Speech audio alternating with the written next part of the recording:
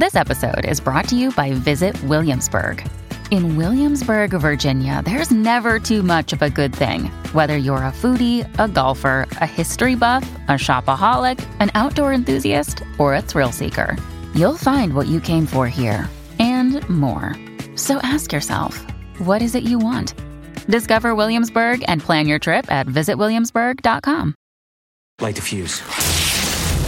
Well, this is not mission difficult, Mr. Hunt. It's mission impossible. Difficult should be a walk in the park for you. It's all got to do with the rabbit's foot.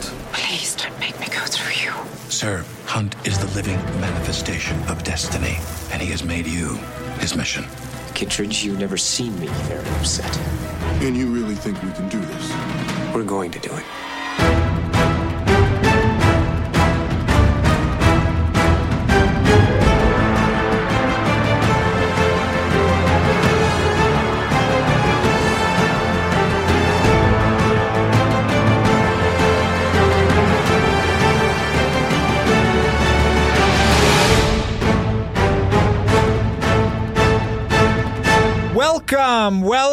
Welcome, boys and girls, to Light the Fuse, the official Mission Impossible podcast. I am Drew Taylor, joined by Charles Hood. We are your ringleaders for the circus of Mission Impossible. Charles, how you feeling? I feel awesome. I feel like we're on a roll. We got great guests every week. It's just been a blast. It has been a blast. It's been a blast doing it with you, you know? Yes, it's always a joy to sit across from you virtually over Zoom and do this show. Truly a thrill. And we are really thrilled to bring back one of our favorite guests from the old show. Charles, did you look into when the last time we spoke to James was? Yes, we spoke to James Mather about a year ago. We talked to him in January 2023 about Top Gun Maverick. And then after we spoke to him, the man won an Oscar for his work on the movie. Just saying. Which we did not congratulate him at all in this interview. Yeah, we didn't congratulate him. I mean, we sent him an email at the time. Look, we did our part, okay? That's true. He can back off as far as I'm concerned. That's true. I think we also need to set up what we're talking about with him initially, which is our dogs being in the movie. Well, James Mather also, we should say, is a sound genius. I mean, what is exact credit? Is he a re-recording mixer? Is that what it is? Yeah. And then sound designer as well, maybe. Yeah. Sound is, it is a huge part of filmmaking. It's like half of the movie, and people don't really give it enough credit for how much goes into this. He's a supervising sound editor on Mission Impossible: Dead Reckoning Part 1. And yeah, it's a lot. Doing the work, creating those. I mean, a lot of times there's not a lot of usable sound from production from the set, and you got to create a whole soundscape. So it's a big job, especially in England when you record things and there's somebody going, "Oi, what's all this?" There's a lot of audio cleanup of guys in the background going, "Oi." Yeah. There's a lot of, when's tea time? You got to really. There are a lot of like soccer hooligans walking by the set that you have to remove that sound in the background and then put like a good background soundtrack back in there. So it's very important. And he very deservedly won the Oscar for Top Gun Maverick, which obviously we talked to him last year, and it's a great episode. You can check that out on our website, lightthefusepodcast.com. In the episode guide, you can see all of our old episodes from the old show, and you can find our original chat with James. But that was Top Gun Maverick. This is Mission Impossible: Dead Reckoning Part 1. And yes, I'm sorry, context about the dogs. I'm sorry, Drew, I cut you off on that. We got to talk about the dogs. It's fine. I'm glad you gave that ramp up, because basically we had started, I don't know if pressure is the right word, but we were trying to get our dogs into Mission Impossible: Dead Reckoning Part 1.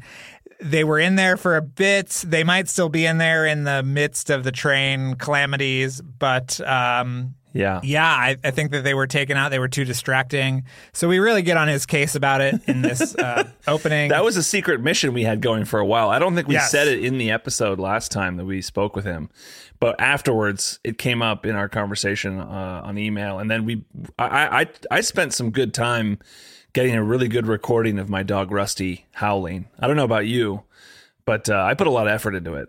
I wanted to make it really sound good. Yeah, I mean, I went through several takes with my dog. I said, do it better. And she finally did. So, but it wasn't good enough. You were reaching like Kubrick levels of perfectionism with Nova. Yes. Just driving her to insanity to get that take the best that it can be. Yeah, but ultimately wasn't good enough. But hopefully, maybe in movie 8, they will be there. There are dogs there, as you bring up. We met a dog on set. I think we can say that. Let's get the dogs in the next one. So let's keep up the pressure, or whatever that word is. That it wasn't pressure. Maybe it was whatever word is beyond pressure into like a step into annoying. Maybe intimidation's good too. Yeah, we intimidated, pressured, annoyed, bribed. Bribed is a good one. Yes. Yeah. So we got to get the dogs in there. Anyway, look. You don't want to hear from us anymore, I'm sure. We've been babbling on long enough. Well, can I add one more thing, Charles? Of course. I just want to say that if you want to hear James's amazing work, you can buy or rent Mission Impossible Dead Reckoning across digital platforms. And you can also pick it up in DVD, Blu-ray, or 4K Ultra HD format, which you and I, Charles, have the 4K, and we love it. Yes. Crank up the sound. Crank up that sound. And you can also watch the first 6 movies that are streaming right now on Paramount Plus. So James worked on Rogue Nation and Fallout as well, right? Yes. Okay. So you can hear all of his amazing work. But yeah. Yeah, we talked about that with him last time, and we talked about Top Gun Maverick. This time it's all Dead Reckoning, baby. Here we go. Let's get into it.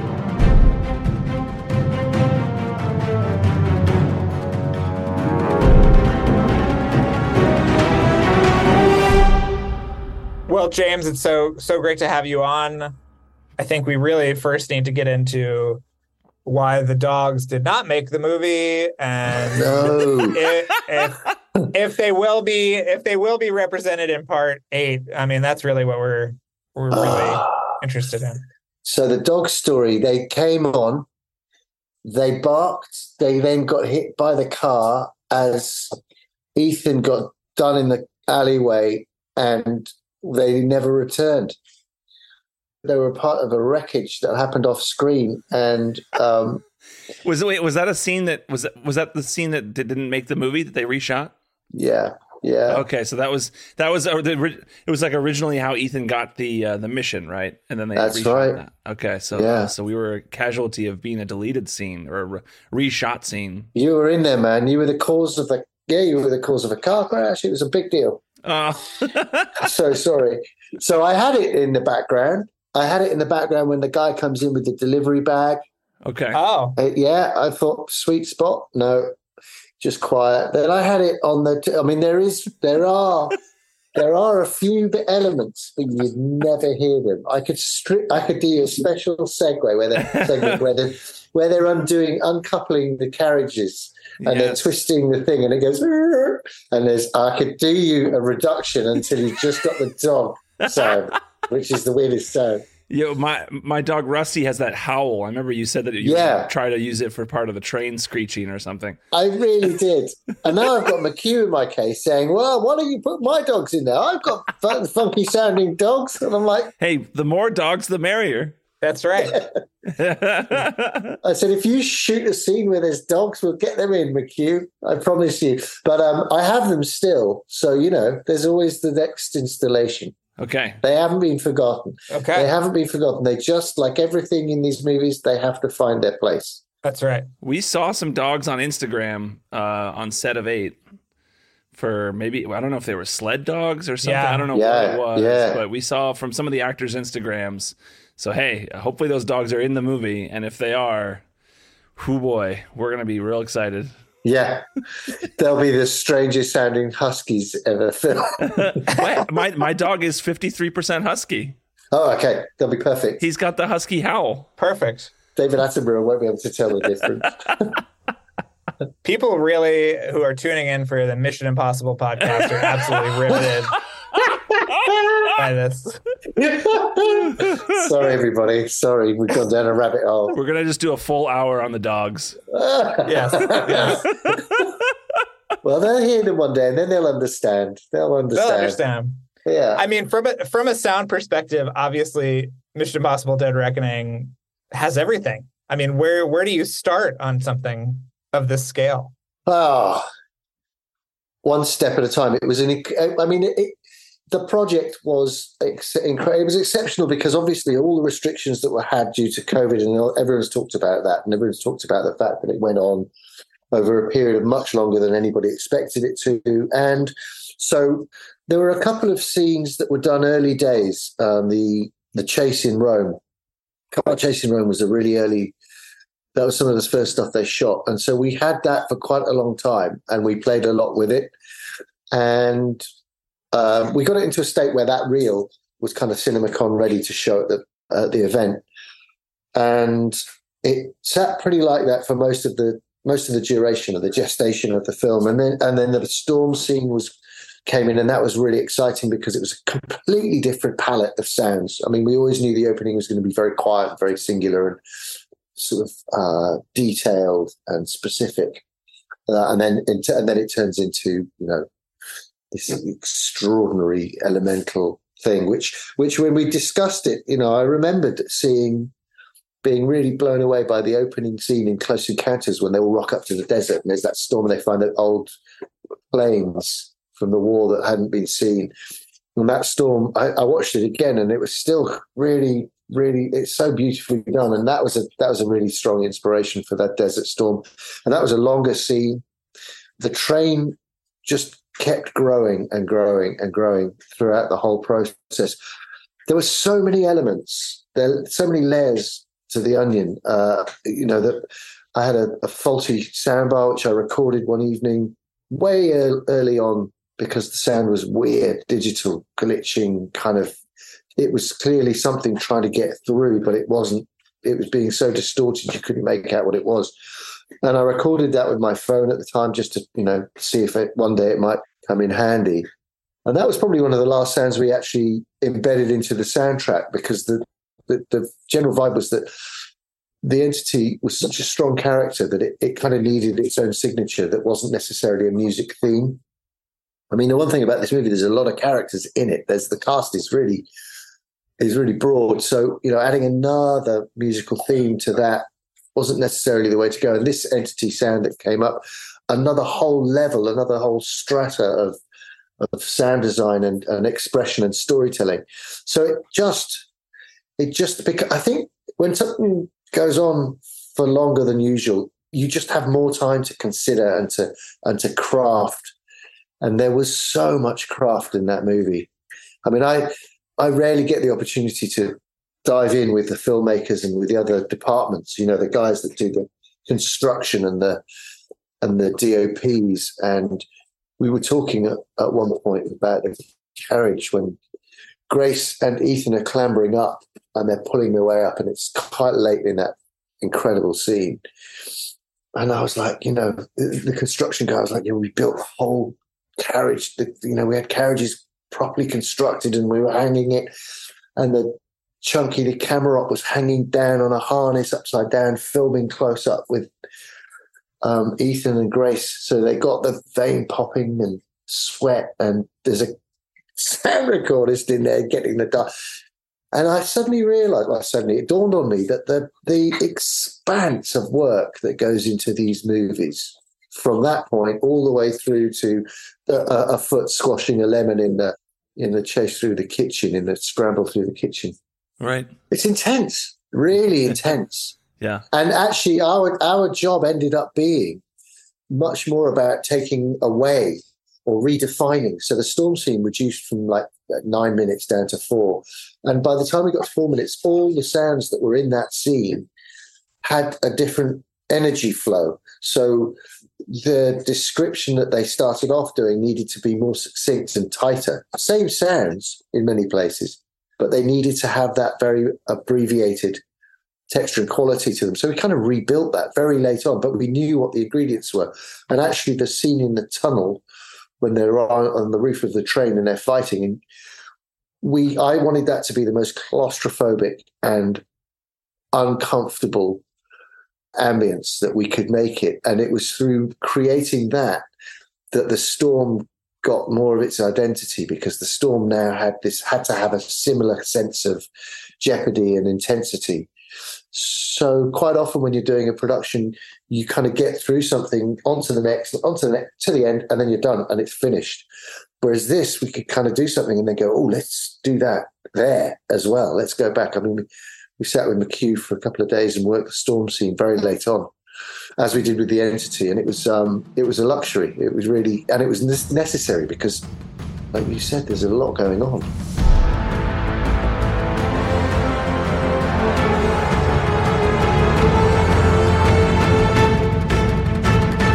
We'll be back with more from James Mather after the break.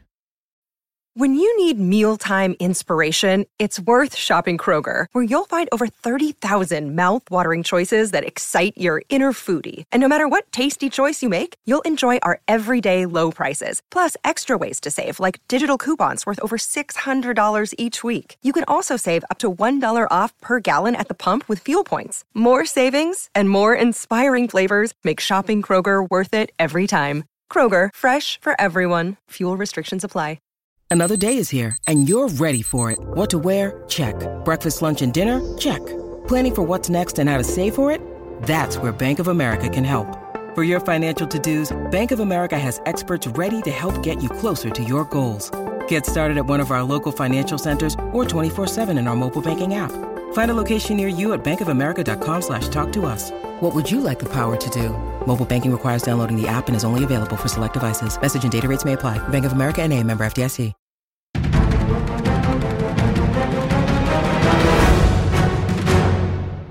Yeah, I mean, with The Entity, especially in that opening scene when you're not really sure what it is, you have to come up with a sound that conveys menace, right? Without any kind of exposition of what it actually is. So I was wondering specifically for that, submarine sequence, how you went about designing that and how that Entity sound kind of factored in.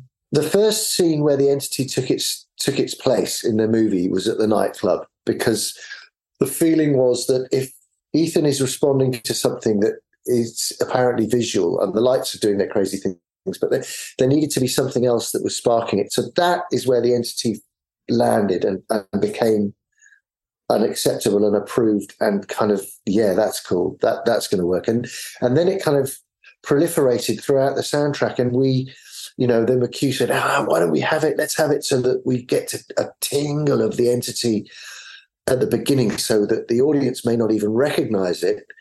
But as it grows throughout, the audience realizes that there is a continuity and a thread of storyline with that one sound. And obviously those that have seen the movie and stayed right through to the end will have had that little Easter egg of Entity sound at the very, very last sound of the end roller. And it's like, there's a great film called Them, 1950, about ants that get nucleared and turn into giant ants. And they had this incredible sound that they used that was this kind of serrating, really intimidating sound. Very simple, very, very simple. And it spurred a kind of reaction of fear and panic. And this, for me, this Entity sound was a bit like the modern version of that. When you're sitting at home and your technology goes wrong, or sometimes you can have it on a call on your phone, the sound is like, where's that coming from? It's kind of going through some weird, I would like to say algorithm, I'd like to say entity, who knows what it is. But when your digital gear goes wrong, you get weirdness that you think, no, it's not working, shit, I can't. And it's kind of a modern day frustration for people. It's like, you hear the sound coming through your telly and you know something's wrong, you're not going to be able to hear. And people have an aversion to things not working properly. It's that kind of, we spend a lot of money on gadgets, and if they don't work properly, it creates a frustration. And that, along with the frequency range that it was hitting, which hurts your ears if you listen to it really closely. It's not warm, it's not low frequency, it's getting into your head. So it seemed it was a complete fluke. This sound wasn't, I'd love to say that I spent hours and nights thinking about it, and it was just an emotive sound that seemed absolutely right to put forward as an option. And the music was getting a lot of attention and it was taking shape in a beautiful way. And that seemed to be counter the music. So McHugh felt that worked really well, and it was. We then had to do a lot of work to try and make it an effect that we could manipulate and manufacture, so that we could treat Benji's voice when they're running through the streets in Venice. Huh. To emphasize that the entity is now taking over from Benji's instructions. It took a while, it was a lot of oscillation and various EQ sweeps and stuff to try and manipulate it. But I think the guys did a terrific, the sound design team did a great job in getting it to work. And now we have to use it all the time. Yeah, it's very creepy. Yeah. You mentioned it quickly, and we've heard McQuarrie tell the story, but I wanted to hear the full story from you. What was the stereo that was glitching, and what were you listening? Was it a song or something? No. Tell the story of how you found the entity sound. I got a phone call. So my daughter phoned me up and said, Dad, the TV's broken. I can't hear anything. It's rubbish. So I take that. Okay, I'll have a look when I get home. I get home, I put a sound bar on, and I play the telly, and it is the entity sound, and it's like, that's really annoying. I have no idea what that is. And this is an HDMI cable coming out of the telly into the bar, so it's digital. Had you started on the movie at this point, or was this like long before the movie even happened? This was at the very beginning. This was early doors, yeah. We'd started, but obviously we started, stop because of the COVID. So it's 2020, I think, that I recorded it. And I thought, I'll record it, but I should record, if I'm going to record it for the movie, because it's the movie that it's going to get used in, if anything, I'll play back Rogue Nation. I'll just play the opening titles of Rogue Nation and record that. So I did that. Music, great. Oh, it's good with music. And I thought I should get some dialogue just to see how it responds with dialogue. Did that from Rogue Nation. I think I used the scene. I had a collection of scenes for reference, and I used the bike chase in not Rogue Nation. Fallout. Thank you. And so I tried different scenes and just recorded them, because I thought, well, if I'm going to use them in a Mission Impossible movie, I kind of need to use something that I can use. It's owned by the franchise. But there was no obvious visual reference that it would tie itself to until much later on. And the entity had many iterations before it settled on what it finally became. And it was only then it was the sort of circular, visual effect on the computers, but it was also the light booms in the nightclub. And that was like throwing that in gave us a distortion, which we didn't have to play a sound through anything to get that distortion. We could just put the entity on top and it gave that impression.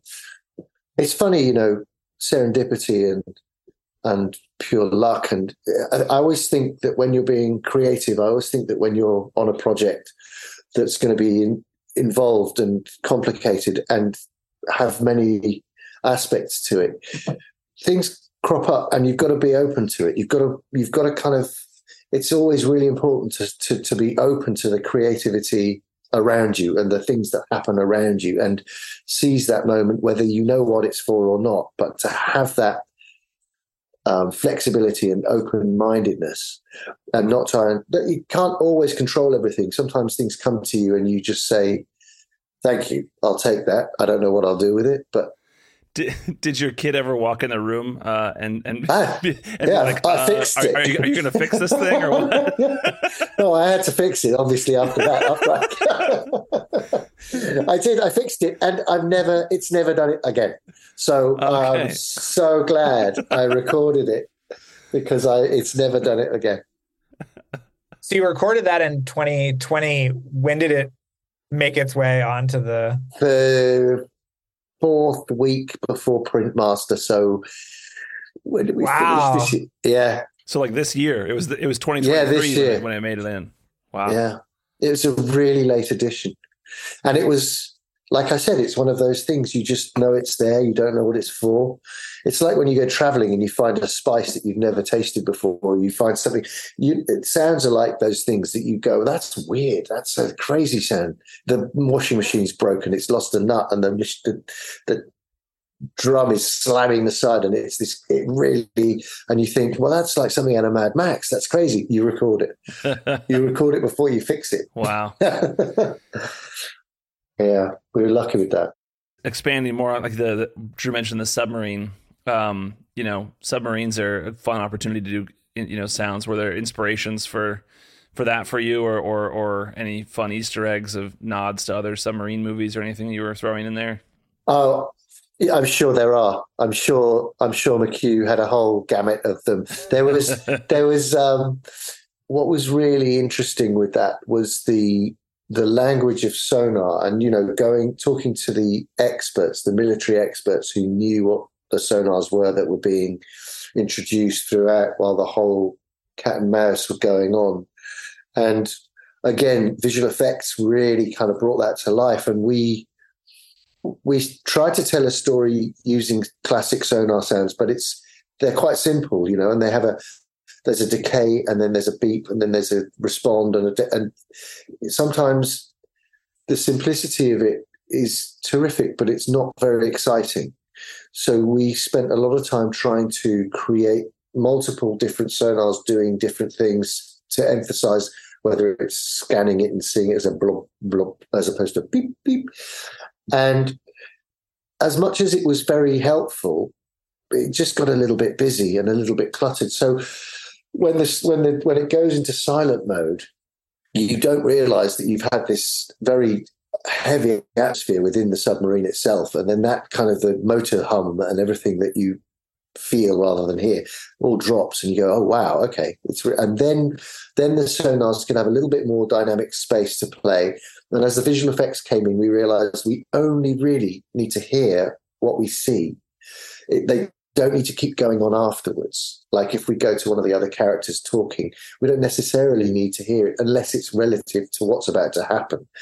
So the three-dimensional story that was being played out with the characters and the on-screen action was very subtly enhanced with the kind of reality of the sounds. And then the build-up, it's quite interesting. You start the build-up of the missile going to hit the submarine, and you kind of go, well, it's getting closer. So logistically, the ping and the repeat get closer and closer together and faster, because and we tried that, and it's like, yeah, it's just a faster ping. It's just, and then one of the guys said, well, I'm just going to do an ascending rise. I'm not going to change the speed of the beeps, but I'm just going to make it go higher and higher and higher. And it's something we played with on Top Gun with the Shepards. Higher in volume or higher in pitch? Or in pitch, yeah. It's ascending in pitch. In pitch, okay. And increasing in volume a little bit as well. But the main thing was that it was like a shepherd's tone. It was kind of building up and that building up in pitch heightens your nervous system. Your I don't know what it is. I don't know whether it's sympathetic or parasympathetic, but I don't know. But the rise in pitch makes you feel more anxious, and so that really helped tell the story without getting faster and faster and becoming a bit like, ugh. And there were moments like that throughout the whole submarine until it really gets, it was like start tiny, tiny, tiny, and then just let it become this massive, you want to feel the groans and the weight of that. There's something about the vulnerability of a submarine when you realize it's doomed and there's nothing you can do. It's terrifying. It's buried alive. It's all the things that we fear. And this thing is just plummeting down. So we had a lot of fun. Very much towards the latter stage of the dub when the visuals were in and the pacing felt like it was now at a point where it was just, Eddie talks about, every frame has to be, just considered and justified. And so that has a knock on to us. So we have to go through that same meticulous timing process, timing, pitch, frequency, dynamic,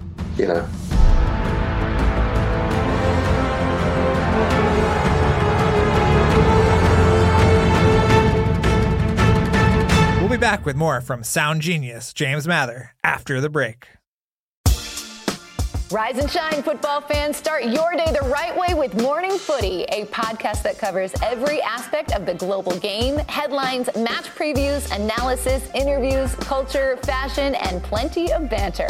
Join as we track the thrills and spills of Europe's biggest title races, the business end of the Champions League season, a summer packed with international competitions, MLS, NWSL, and much more. Subscribe to Morning Footy.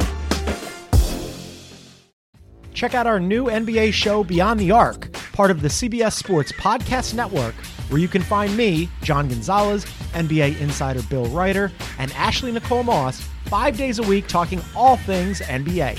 Whether you're looking for insightful discussions, upbeat commentary, breaking news, interviews, or coverage of all the biggest stories in the NBA, our new show is the place to be 5 days a week.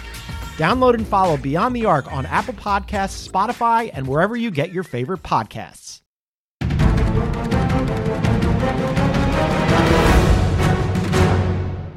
The other amazing thing about how much this movie is how much dialogue there is. And I imagine something like the Community sequence requires just as much planning and craftsmanship and everything. So I was wondering, how you figure something like that out. Is it just as complicated as a submarine sequence? Sorry, which scene were you talking about? The Community, all of the agents in the room. Yes. Okay. Yes. Okay. Please talk about that. That's where Eddie's editing comes into its own in an incredible way. You've got this. It's like if it was a monologue, you'd be following it word for word. You'd be invested in it. But when you have other people starting to interact and the dialogue moves swiftly from one to the other, and it's all essential information. It's all. It's like the airport scene is no dialogue, but you're following it all the way through as though it were. It's kind of action being dialogue. And then when you've got the scenes with the interaction with everybody discussing what they're going to be doing, the emotional tilt of concern, that all the characters' strengths and weaknesses come out in their vulnerability, their insistence. The performances are so strong and so convincing that their interactions are so well honed. I mean, there are so many moments in the movie where dialogue isn't necessary, but when it's added, it's just sublime. I remember there were some lines when Grace and Ethan are in the Fiat 500. I think it's one of the most classic, funny, action-driven. Their relationship, the humor between them, the way they and lines were being added that had been there, but now the cut it was hard to keep them in their entirety because the cut was so fast. So they'd be sliding around a corner and you'd have a line from Grace that just kept that emphasis of humor. And all the way through the movie, there's just a beautiful lightness of delivery that the characters have. And it makes it's snappy. It's great dialogue and it's snappy it's to the point. You don't get bored of what's being discussed, how long it's taking to get the point across. And that's where Eddie and McHugh really, I think Eddie's a fabulous editor. I can't say enough of that. His action scenes are extraordinary, but so too are those moments of tender drama, those moments of let's just sit with these guys and listen to what they have to say. Let's see who they are at this stage in the arc of the film, of where they're going. And I think it's beguiling. I really do. It's all part of the dance that these movies take, where you feel you are having the breath taken out of your lungs, and then you're brought back into a tender moment where you can smile and enjoy that respite, and then you've got a huge emotional score from an incredibly emotional moment where there's a death that you wouldn't expect, and then you're back to this. It's just beautiful shape shifting all the time, and so you're given this opportunity to not feel like you're on a straight road. You're on a roller coaster, and it's for us it's a joy because we can explore and expand and contract all the elements of sound that we want to. You've got the dialogue scenes and there's nothing. There's just room tone. There's no distraction of planes going by. There's no bikes going by. They're in Venice. There's only boats. They don't make much of a noise. That's one of the scenes where you just think, well, what about pigeons? It's like, why? Listen to the dialogue. Listen to what they're saying. The story's being told for you in a way that you should be able to just enjoy that.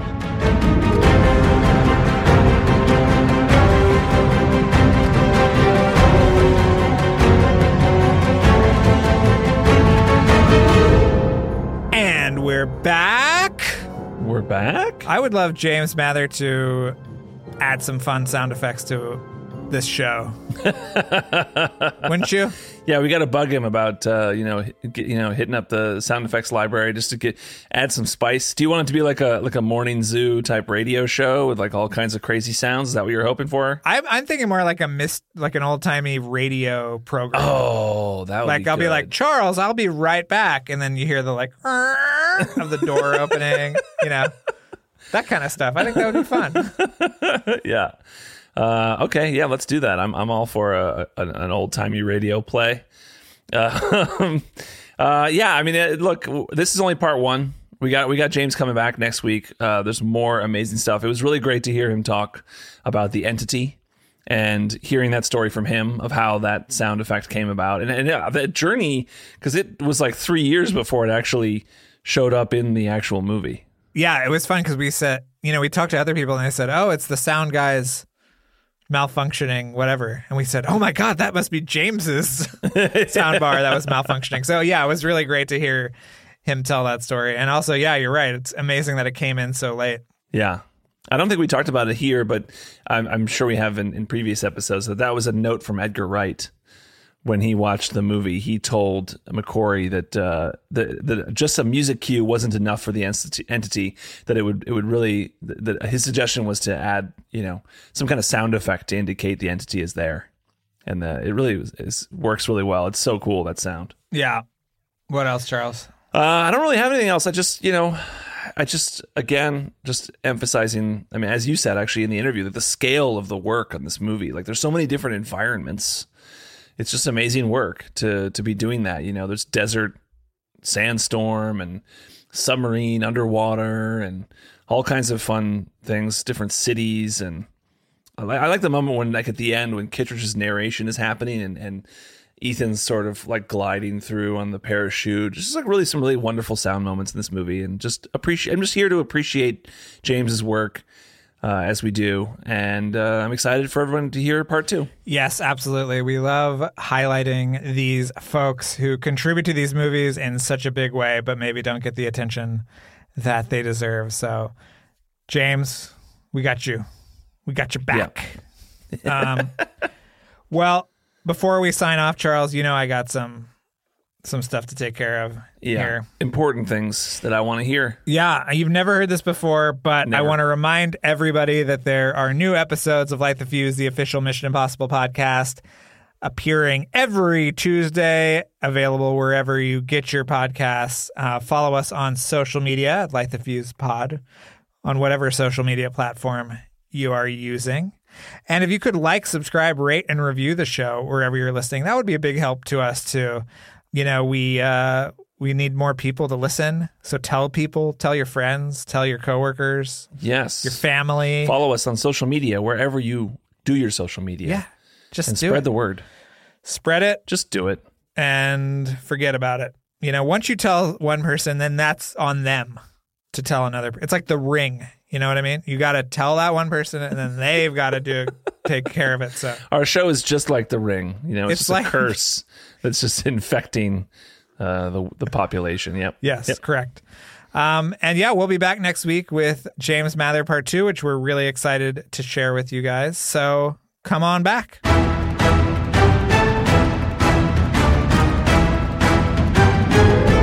Light the Fuse, the official Mission Impossible podcast, is produced by Charles Hood. That's me, and Drew Taylor. Our supervising producer is Abby Smith. This episode was edited by Luke Burson, with music by Kevin Blumenfeld. Original Mission Impossible themes by Lalo Schifrin. This podcast is a production of Paramount Pictures. All rights are reserved. This message will self-destruct in 5 seconds.